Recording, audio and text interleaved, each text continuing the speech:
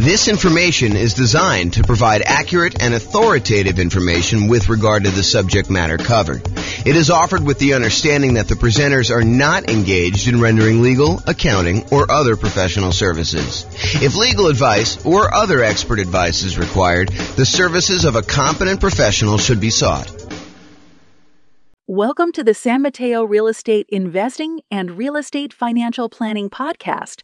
Learn all about investing in real estate in San Mateo, California, with a combination of real estate financial planning and modeling with numbers specific to San Mateo, plus syndicated, more generalized recordings of live and pre-recorded real estate investing classes, not all of them specific to San Mateo. Be sure to stay tuned after the podcast for a message from our sponsors. Well, good morning and welcome, everyone. I am your host, James Orr, and this is a pretty exciting class, actually. It's a class about why you might want to consider putting more down when you're buying investment properties.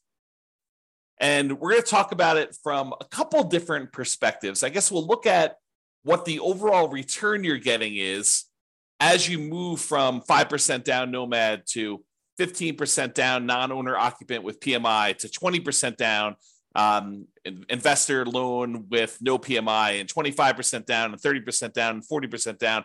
And we'll look at just a property I picked out that is going to be definitely different than the properties you're going to see. I mean, your numbers are definitely going to be different than what I'm going to show you, but hopefully you can pull out some of the lessons of looking at this property and see how things generally go. That way, when you run your own property, you'll actually be able to see this, and I'll show you how to run your own so that you can do this, your own analysis on this. So we're going to look at the returns we're getting as we go through these different down payments. And then what I'm going to do, I'm going to show you what the extra return you're getting on that additional down payment is. So we'll look at, hey, look, we're getting this return when we buy it with this financing. When we go from that financing to this financing, we had to add this much extra down payment. And by adding this much extra down payment, we got this amount of extra return. And so we can look at what the extra return is on the extra amount down, and then make a decision as to whether or not we should take that money and invest it in extra down payment. The idea is we could take that money and we could do all these other things with it. So should we take that money and put more down on the rental property to see what the extra return we would get on that money is? So that's what we're going to cover. So first, when I like to look at the returns you're earning on rental properties, I often like to use my return quadrants. It's kind of a visual way for us to look at all the different areas of return you get when you own rental properties, including a total at the center. So the 5 areas that you have return, there's kind of 4 primary ones, and then reserves, which almost everyone except for me forgets to calculate in the return you're getting on your reserves. But you have appreciation, which is the tendency for property values to increase over time. You have cash flow, which is the one I think most people are focused on. Usually this is like your cash on cash return, or the amount of cash flow you're getting each month, whether that's positive or negative. It can be both. The next one is debt pay down, how much of the loan you're paying down each month. If you have a free and clear property, there's no debt pay down. But a lot of times when you have a mortgage on a property, you're paying down a certain portion of that loan unless you got an interest-only loan. And so you're making a little bit of a return by paying down a loan each month. And then the last one is the tax benefits you get by owning the rental property. So those are the 4 primary: appreciation, cash flow, debt pay down, and the tax benefits of depreciation, which we often call cash flow from depreciation, because it shows up like cash flow by you not having to pay taxes. And then the 5th one is obviously the return you get by having reserves set aside to buy this property. If we're going to use the reserves as part of the denominator, as part of the how much you need to have put down and have in order to invest in the property, then we also need to honor that you probably are getting some type of reserve return on your reserves as well. And that may be, putting it in a savings account, or maybe if you have enough, putting it in the stock market and getting a higher return, which we're not going to talk about in this class because I don't want to get too far off topic, but that's the idea. So when I talk about these kind of returns and the returns you get, I usually talk about it in 3 different sort of like flavors. Number 1 flavor is the return you're getting in dollars. How many dollars did your property go up in value in the year? How many dollars of cash flow did you have that year? how many dollars did you pay down on the loan that year, and how many dollars in cash flow from depreciation, your net benefit after you take into account the taxes you don't have to pay on that rental property by having that rental property. So like you add up all those and the amount of dollars you get from reserves. So the return in dollars looks at the number of dollars you're getting. But a lot of times we want to look at how much money you're getting divided by how much you had to invest in order to make that deal happen. So that would be what we call return on investment. So the dollars amount in appreciation you got divided by your total cost to close plus reserve. So the amount of money you had to use for down payment, the amount of money you had to use for your closing costs, any buy downs, anything like that you had on the property, plus any money you have in reserves, that gives us the return we're getting from appreciation. So the dollar amount in appreciation divided by the total amount to close plus your reserves on the bottom, that gives you a kind of like return on investment from appreciation. Do the same thing with cash flow, do the same thing with debt pay down, do the same thing with the tax benefits like cash flow from depreciation, and the same thing for reserves. You get an idea of what the returns are. We can add all those up. We can find out what the overall total return was on the initial investment. Now, the return you're getting in year one on how much you put into the deal in order to acquire the deal makes a lot of sense. But if you think about what the return you're getting on a property you've owned for 10 years, does it really matter what you put into the deal in the beginning at that point? If you're getting, $40,000 in appreciation because the property has gone up a lot in value, does it matter that you only invested, $500 in order to acquire that deal 25 years ago? Not really. And so return on investment, the importance of that metric goes away after year one. We no longer think to ourselves, what's the return we're getting on the amount that we invested anymore? Really what we'd like to think about then is the returns we're getting on how much equity we have in the property.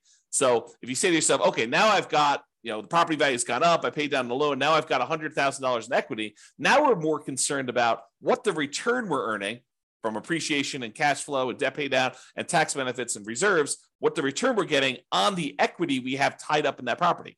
Because we could go and sell that property, release the equity, take that equity and go invest in something else. And so really what we want to think about now is what the return we're getting is if we decided to take that money and invest it somewhere else so that we can compare the return we're getting on the rental property to other options that we have in the world. Other things we could go buy. We can go buy another rental property. We can go buy stocks. We can go buy bonds. We can go buy any exotic investments you want to get. Okay. And so after year one, I tend to like to switch over and start thinking of, okay, now what's my return that I'm getting on the equity I have tied up in my property? And not to get too off the rails, but technically it's not even return on equity. Technically it's return on what I call true net equity after all of your expenses of getting out of the property.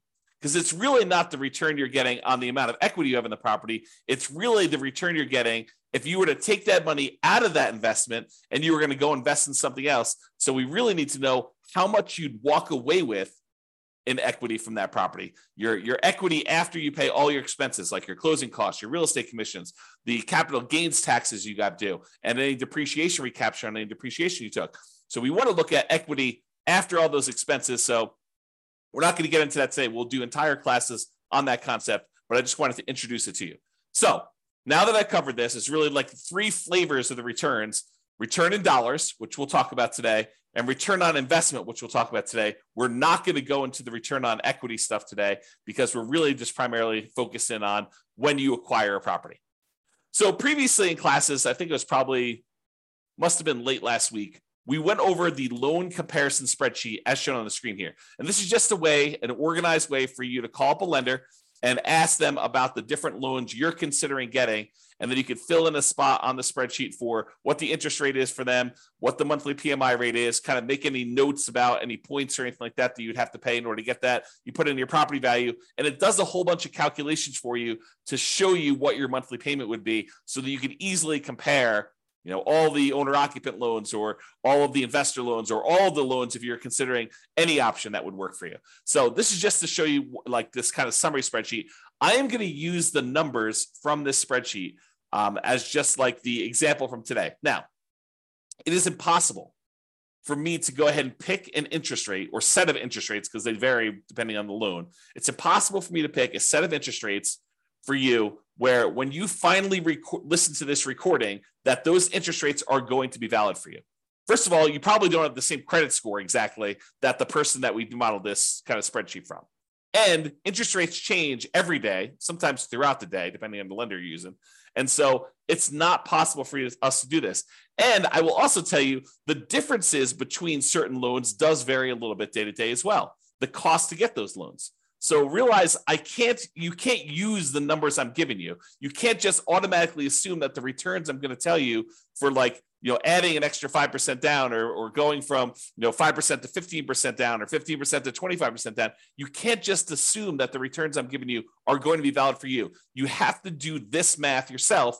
And in some cases, your lender or your real estate agent can help you. If they're unwilling or unable to help you, you can reach out to us and we'll do a consultation with you and help walk you through the math on how to do this for your own situation. But in a lot of cases, your real estate agent or your lender will be able to assist you in doing this math if you want to.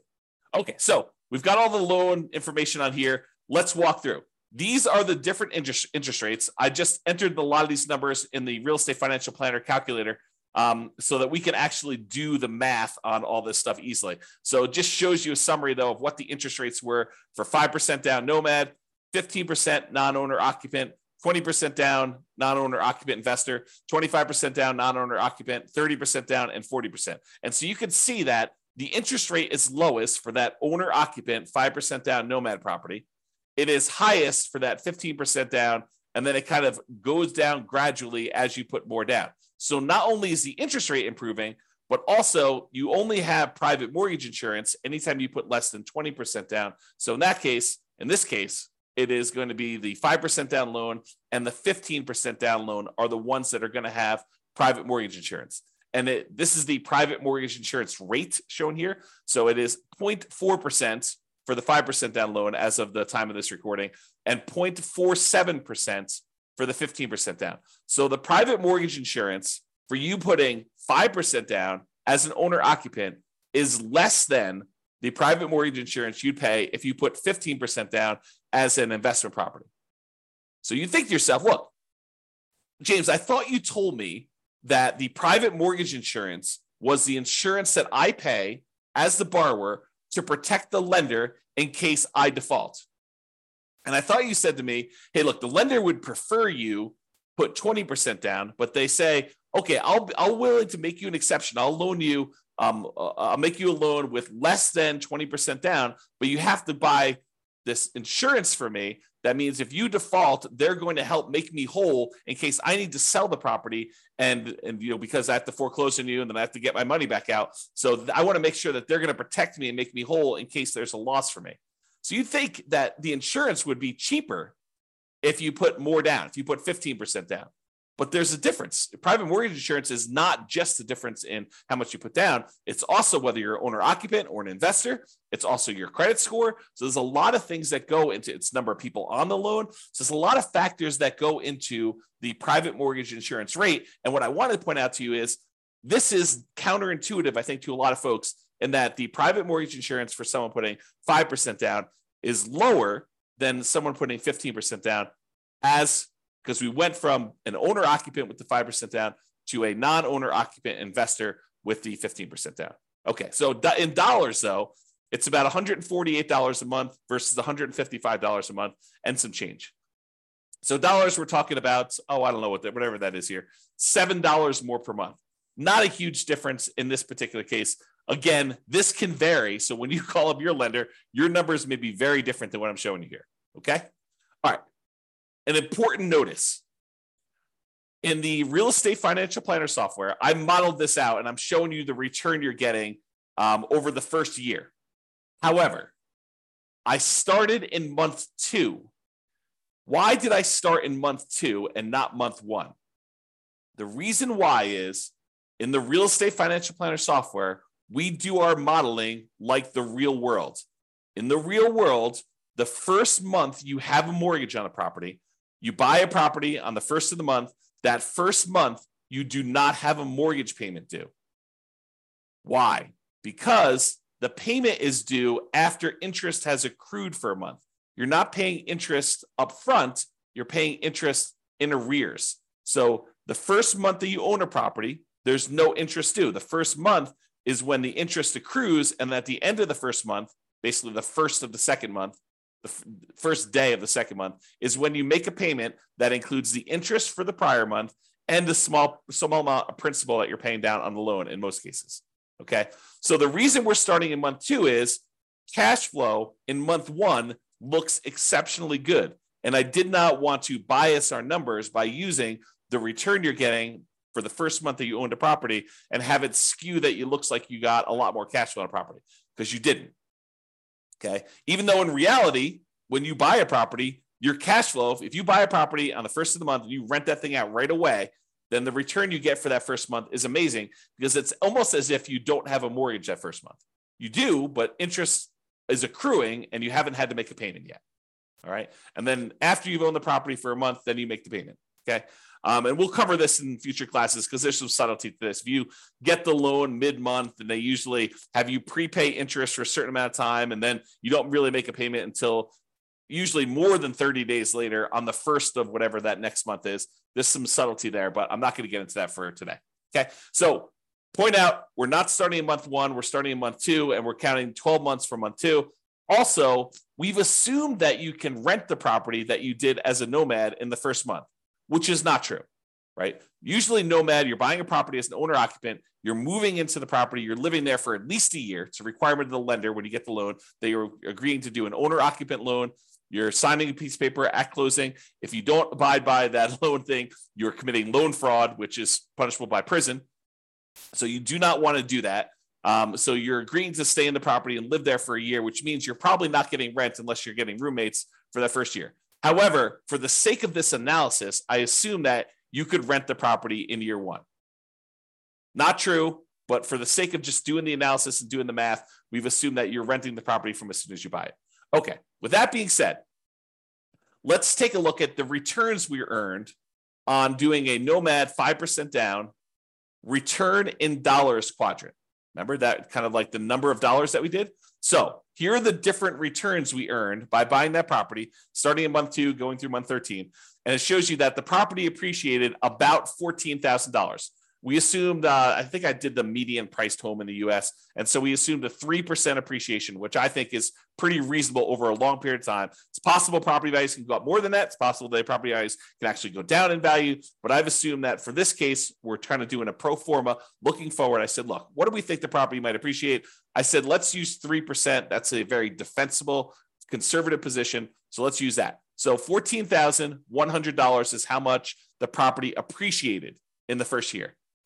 Cash flow wise, this property, because you only put 5% down and it's not an amazing cash flow property to begin with, we didn't do all of our 88 strategies to maximize cash flow. This one has negative $6,791 in cash flow. Remember, we only put 5% down on this property. If we put 100% down, we'd have great cash flow. If we put 50% down, we'd have great cash flow. If we put 75% down, we'd have good cash flow. But because we put so little down, we basically have what I like to refer to as deferred down payments, because you chose to put less down and to receive less cash flow. In this case, it's negative. If you put more down, you get more cash flow. So instead of putting more down, you chose to get negative cash flow in this. So appreciation was $14,100. Cash flow was negative $6,791. The amount you paid down in the loan in that first 12-month period, technically 1 month later, as I talked about already, is $5,985. You paid down almost $6,000 on the loan, and the tax benefits you got by owning this property after your taxes, basically this is your net after your tax rate, is $2,168. And we said that you put 6 months of reserves away, and we had that in a savings account earning 1%. So you got $223 in reserves, the return you earned on the reserves you set aside for owning that rental property. So the total amount you earned by doing this property is $15,686 in the first year. That is the return in dollars by owning this particular property. Now, what if we took those dollar amounts and we divided through by the total amount you had to close plus basically any reserves you have there? So we're looking at the total return you've earned in dollars divided by the total amount you had to close plus any reserves. And so for appreciation, we earned 28.01% return on our money in that first year. I'll repeat that. 28% return on our money in the first year. That's because we only put 5% down and the property went up 3% in value. So we put so little down, but the property still went up $14,000 and change. So 28% return from appreciation. Now, negative cash flow. So cash flow is ugly. It's negative 13.49% in cash flow. Because the cash flow is negative, we have a negative return there. Then we have debt pay down. You earned 11.89% on the amount of money that you paid down on the loan in the first year on the amount that you had to invest. And then the tax benefits. So you got 4.31% return from that cash flow from depreciation on the total amount you invested in order to get the deal plus your reserves. And then your return on the reserves itself was 0.44%. Okay. The overall total return from appreciation, cash flow, debt pay down, tax benefits, and those 6 months of reserves is 31.16%. So even though you had really ugly negative cash flow in this property, you're earning 31% return on your money in that first year. Okay, not bad. Now, let's look at the difference in returns you earn going from this 5% down nomad to now I'm saying, let's do 15% down and buy a rental property and not move in. We're kind of comparing what the return difference is going to be doing one loan program versus another. And so appreciation is the same. It doesn't matter if you put 5% down, if you put nothing down, if you put 20% down, if you put 50% down, if you put 100% down, it doesn't matter how much you put down. The property still goes up in value or goes down in value from appreciation the same amount. It doesn't matter how much you put down on a deal. Appreciation is going to be the same for both those. So appreciation is still $14,100 regardless of what loan program you did. However, you put more down and the interest rate changed when you went from 5% down to 15% down. So your cash flow went from negative $6,791 per year to negative $3,377 per year. So your cash flow improved by whatever that is, $3,300 or so per year. Okay. Now, next one is debt pay down. You were paying down almost $6,000 on your loan in the first year doing that nomad strategy. Now, because you put 15% down and because the interest rate changed, you're only paying down $4,339, which is a difference of, $1,600 or so in change. So you paid down $1,600 less in that first year because you changed loans from 5% to 15%. So it's a difference in your return because these things change as you change your down payment amount. And then your tax benefits, they don't change regardless of how much money you put down. You still get the same tax benefits by owning an investment property that you do whether you put 0 down, 5% down, 15% down, 25% down, 50% down, or 100% down. Still $2,168 on this property. However, the amount you have to set aside for reserves does change because we're saying reserves are 6 months of your total cost to run a property. And if your payment changes, it means you have to set aside less if your payment goes down. So you end up earning a little bit less on reserves. You earned $223 for the year as a return on your reserves when you put 5% down versus $206 in reserves from your reserves when you put 15% down. So the overall difference, you went from earning $15,686 by owning the property with 5% down to now you got $17,436. Squint really hard, about $2,000 more by putting an extra 10% down on the property. You went from 5% to 15% down. So basically, you made $1,750 more, but you had to put up $45,063 more in order to get that extra $1,750. So when you think about that, you're like, okay, is it worth for me to earn $1,750 more in the first year on this particular property by putting up $45,000? Well, that's a return of 3.88% on the extra down payment. On that extra $45,000 that you had to put down, you're getting a 3.88% return on doing that. In my opinion, that's probably not worthwhile, right? You're basically putting up $45,000 and you're only getting $1,750 more by doing that. But you have to decide that, and you have to run your own numbers to determine that. Okay. So this is the math we're going to do. We're going to say, look, what's the return we're earning in total from doing, this particular property with this financing? What's the return by doing different financing on the same property? And then we're going to say, how much more did I have to put down on that? And how much more did I earn by putting that down? And we're going to determine, should we put that extra amount down or not? You get to decide. Okay. So now we're going to look at the difference in return amounts. So before, we were earning 31.16% total return from appreciation and cash flow and debt pay down, the tax benefits, and on the reserves. So when we did the Nomad strategy, we were earning a 31.16% return in that first year on the total amount of money we had to put into the deal, including reserves. Now, when we put 15% down, we're earning 18.28% return. A lot less. Not quite half as much, but a little bit less than half as much. So your overall return on investment decreased from 31% to 18% by putting more down. Now your cash flow improved, but it's still slightly negative. Because I think a lot of folks are really focusing on this cash flow number. They're like, look, it's cash flow, it's cash flow, it's cash flow, especially when it's harder to do cash flow in our current marketplace. Prices are way up, interest rates are way up, rents are up, but they're not quite as much up to counteract both those high prices and those higher interest rates. But they're really focusing on cash flow. And yeah, cash flow does improve when you go from 5% down to 15% down, but your return gets cut significantly overall. You're much less leverage, also much less risky. If you measure risk as, different things like your resiliency to changes in rent, or your resiliency to changes in prices, or the amount of reserves you have set aside, or your debt load to your net worth, or your debt load to your liquidity, like all of those different measures of risk, when you put less down, those tend to get better. So less risky. All right. So I've gone through the first one a little slower. Now let's just summarize what's happening on all of these. So if you look at the other one, we were doing $15,686 was the return. We earned on Nomad $17,436 on the 15% down.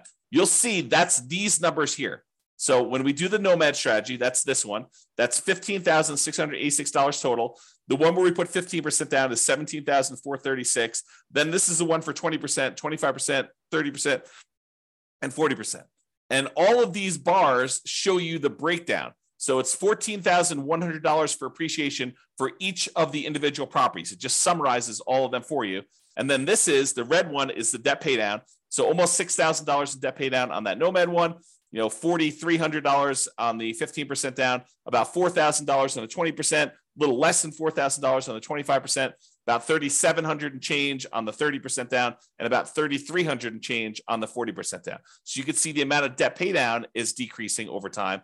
The cash flow number was really negative when we did Nomad, less negative, but still significantly negative when we did the 15% down. It's slightly positive, $288 for the year, about, I don't know, whatever that is, $24 or so per month for the year when you put 20% down. So basically it's almost break even if you look at it this way when you do the 20% down. Then you get some positive cash flow when you go to 25% down. That's probably $200 a month. Then it increases a lot more for 30% down and a lot more for 40% down. So you can see the cash flow changes. And then the amount you get in cash flow from depreciation, the tax benefits, is the same. Okay. So you can see how these returns vary. Now what we're going to do is we're going to look at the returns we're earning, the dollar amounts, on how much we had to put into the deal in order to buy it, including total cost to close and the reserves. That's what we're going to do next. Same chart, but the numbers are going to now change from the dollar amount of returns, return in dollars quadrant, to now the return on investment quadrant. Okay, that's this. So when we did the Nomad, we were getting a 31.16% return on the amount of money we had to invest in the deal, including reserves. Oh, I should point out that this little gray line here is the return we're earning on reserves. It's just so small compared to everything else that it doesn't even show up on the chart. Okay, but you can sort of see it here. It shows up a little bit on this one, but overall, it's a really small change in your return, but it does impact your other returns, right? Because the amount of money we're earning, we now need to divide by not only the total cost to close, But in addition to that, those 6 months of reserves. So if you're used to seeing significantly higher numbers for your returns, you may be saying, James, these returns are like horrible. Well, part of the reason they're horrible is because in order for you to prudently invest in real estate, you should have reserves for your rental properties. And if you don't, you're doing it wrong. And if you don't include that in your calculation, you're also doing your calculations wrong. Thinking about the return you're earning on a rental property and not taking into account that you really do have to have, not optional, but have to have reserves set aside in order to prudently own that property is not appropriate. It's silly. So now when you go and you say, okay, this is how much return I'm earning, now I need to divide by either my equity or the total amount to close and also the reserves I have on that property as well. Okay, so now that it's on the denominator, that makes your return look overall less. It suppresses your return. It kind of like slows it. It drags it down because now you also have to take into account those reserves when you do that. Okay, so the return you're getting if you put 15% down is 18.28. The return you're getting when you put 20% down is 17.81. The return you're getting when you put 25% down is 16.37. And the reason these are trending down is you're putting more down into the deal. And so the dollar amount for some of these things is actually the same, appreciation and your cash flow from depreciation. Look, those two are exactly the same no matter what you do with the financing. However, your cash flow changes and the amount you pay down the debt also change. But the amount you put into the deal on the denominator has gotten a lot larger. So your overall return on investment is going down. So 16.37 for the 25% down, 15.29 for the 30% down, and 13.63 for 40% down. So you see the overall return is going down for these. Okay. Although the cash flow return is increasing. All right. Now, remember before we did that difference, we said, hey, look, you put you got $1,750, $1,750 more, but you had to put up $45,000 more. That means the return you got on that extra down payment when we went from 5% down to 15% down was 3.88. We're going to do this same math for all of the different loans. That's here. So when we go from 5% down to 15% down, you earned 3.88% on that extra down payment. Probably not worthwhile in my opinion. However, when you go from 15% down, if you're going to do the 15% down loan to go to the 20% down loan, that extra 5% down, in order to get your extra return, you're earning 15.74% on that extra 5% down payment. That to me is probably worthwhile. To come up with 5% more down payments, you get an extra 15.74% return on that extra money. That's what we're saying. When you go from 20% down to 25% down, you only earn 8.83% return on that money, which is not like horrible, but it's not amazing, right? I mean, I think an 8% return, almost 9% return seems relatively good, but not like amazingly great or horribly bad.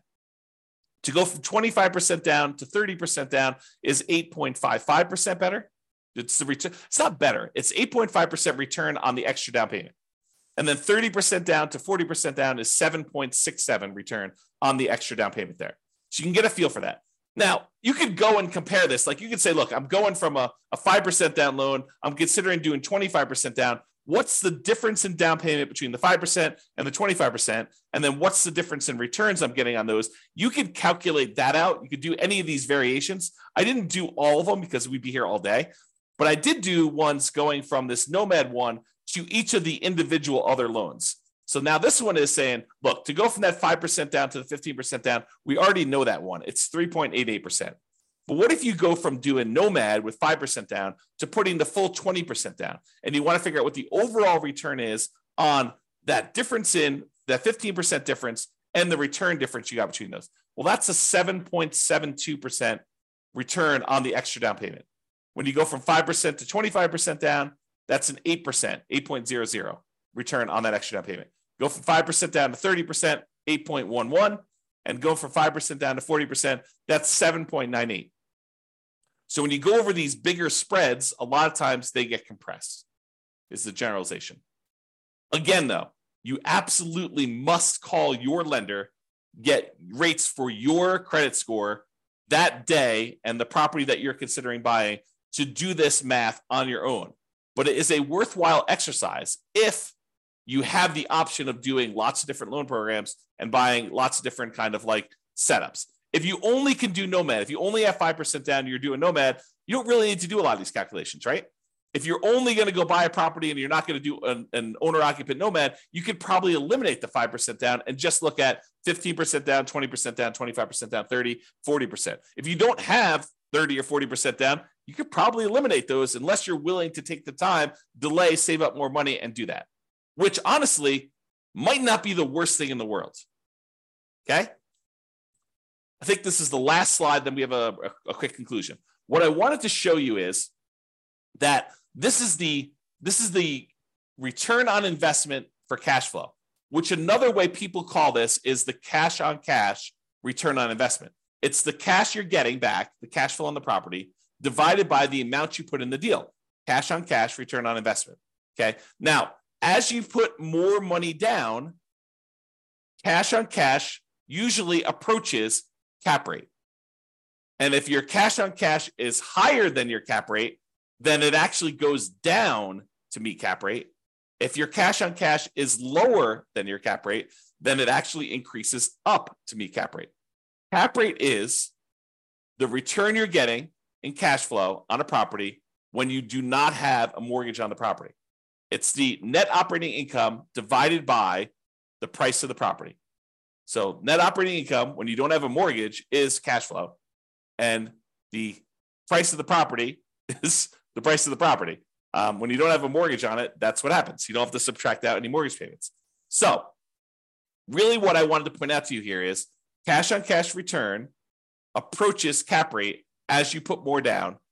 100% down is cap rate. So if you see here in this chart for the ones we just did today, your return, your cash on cash return on investment was negative 13.49% when you did Nomad, negative 3.54% when you put 15% down, positive 0.25% when you put 20% down, 1.75% if you put 25% down, 2.8% when you put 30% down, and 4.8% when you put 40% down.